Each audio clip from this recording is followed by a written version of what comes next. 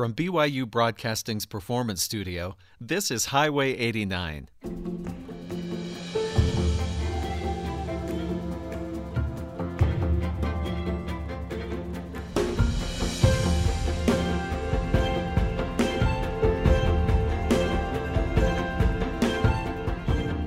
I'm Stephen Cap Perry.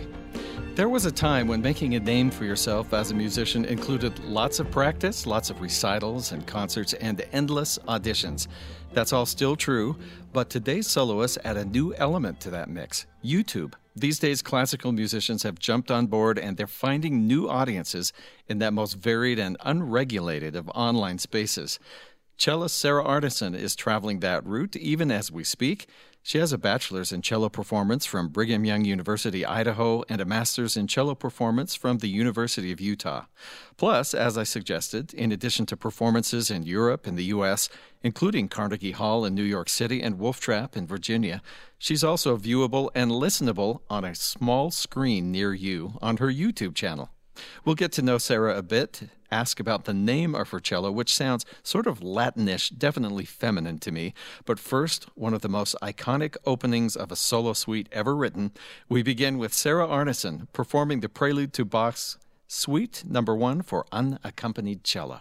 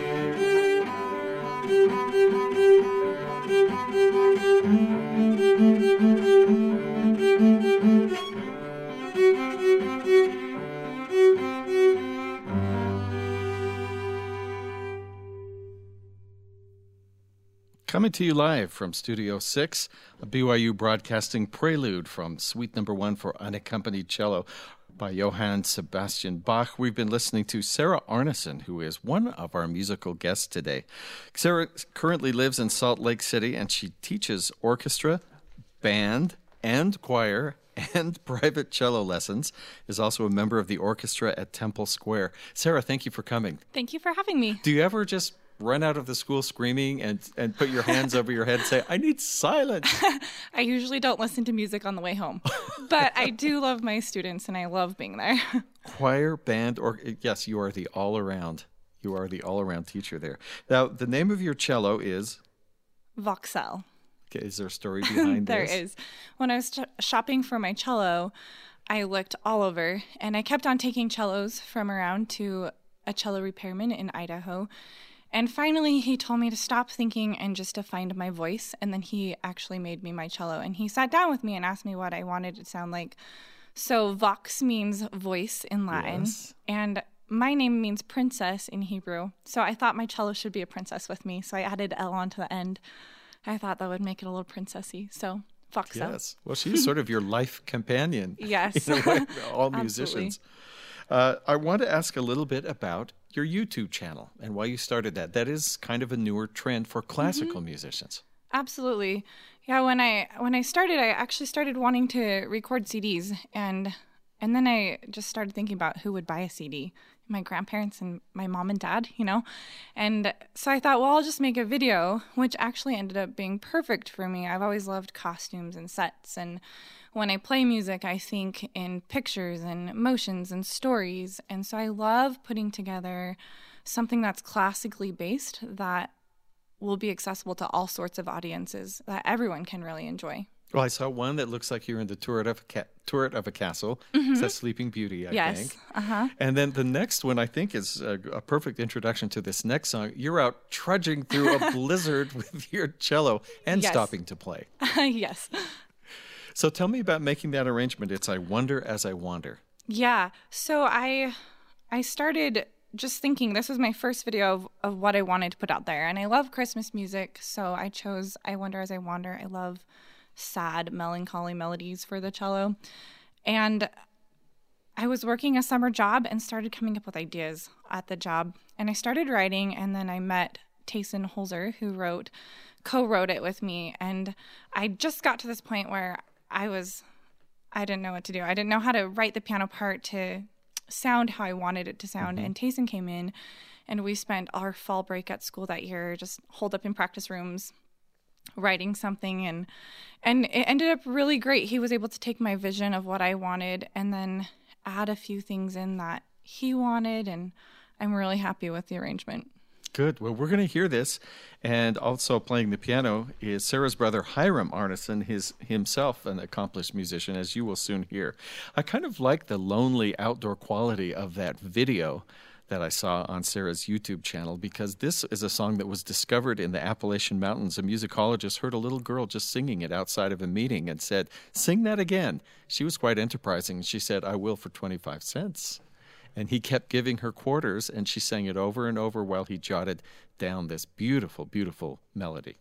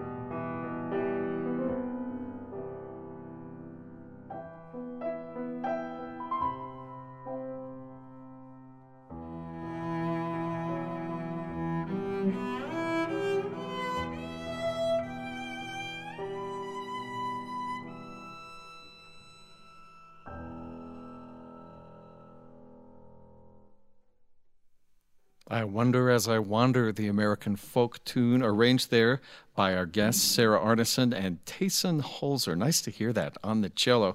It's true, it does have a mournful, melancholy kind of a sound.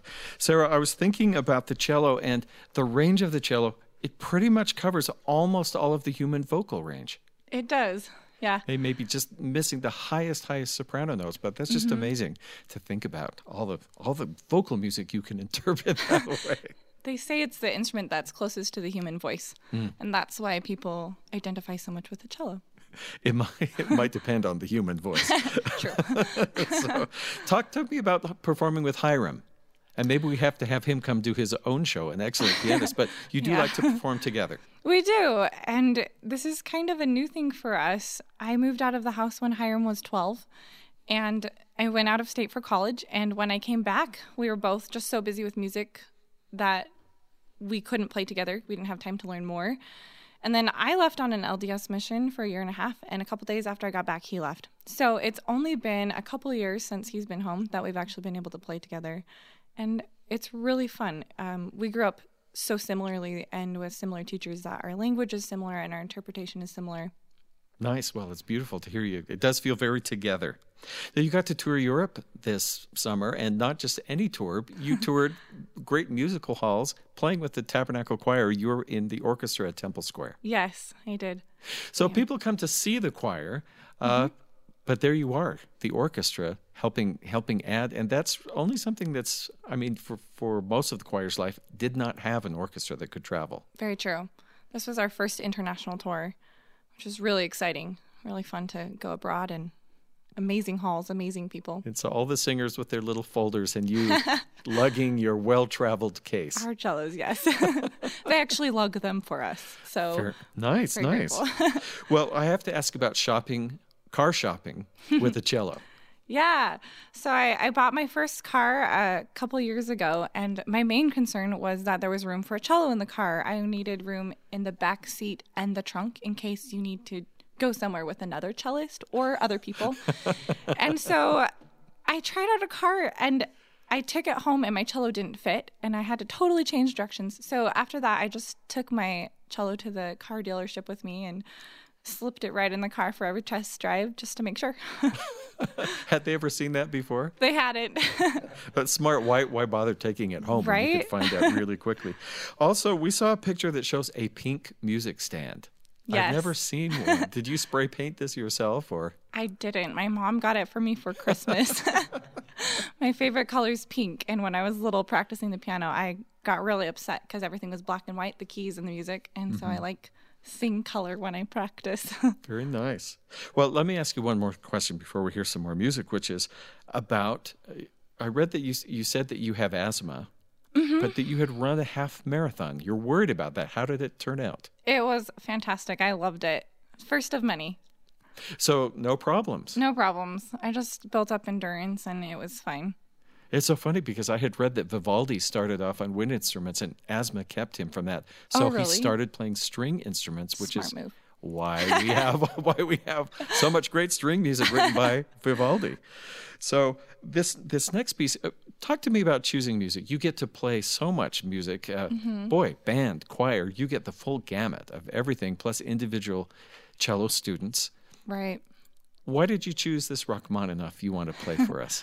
So Hiram and I, when he got home from his mission, we decided we would learn a sonata every summer and do a recital. Last summer was my turn to pick, and I chose Brahms. And this summer was Hiram's summer to pick. So he's been a big fan of Rachmaninoff since he was a child. He played it really loud in his room. We could all hear it. and so I've been telling him about this sonata for years, probably since he was 12. And it wasn't a surprise that he picked it. And so there's always this, like, who has the harder part, the piano or the cello? We'll let the audience decide here. We're going to hear now from the Cello Sonata in G minor, Opus 19, the first movement. Rachmaninoff disliked calling it just a cello sonata. In fact, we looked on the piano music. It says sonata for piano and cello. So equal partners here. We will hear the first movement by Rachmaninoff.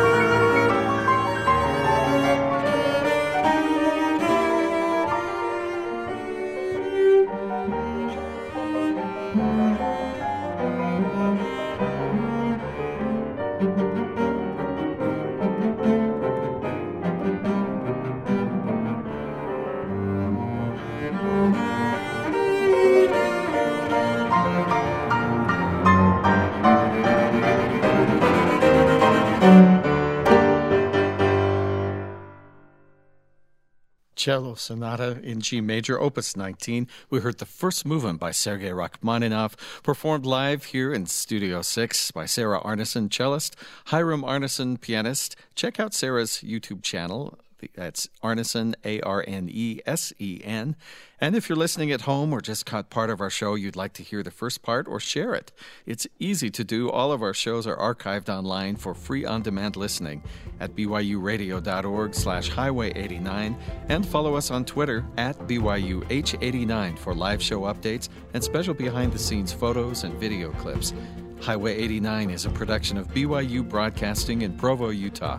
Our recording engineer is Mark Waite, and the show's producer is Jackie Tataishi. I'm Stephen Kapp Perry. Thanks for listening.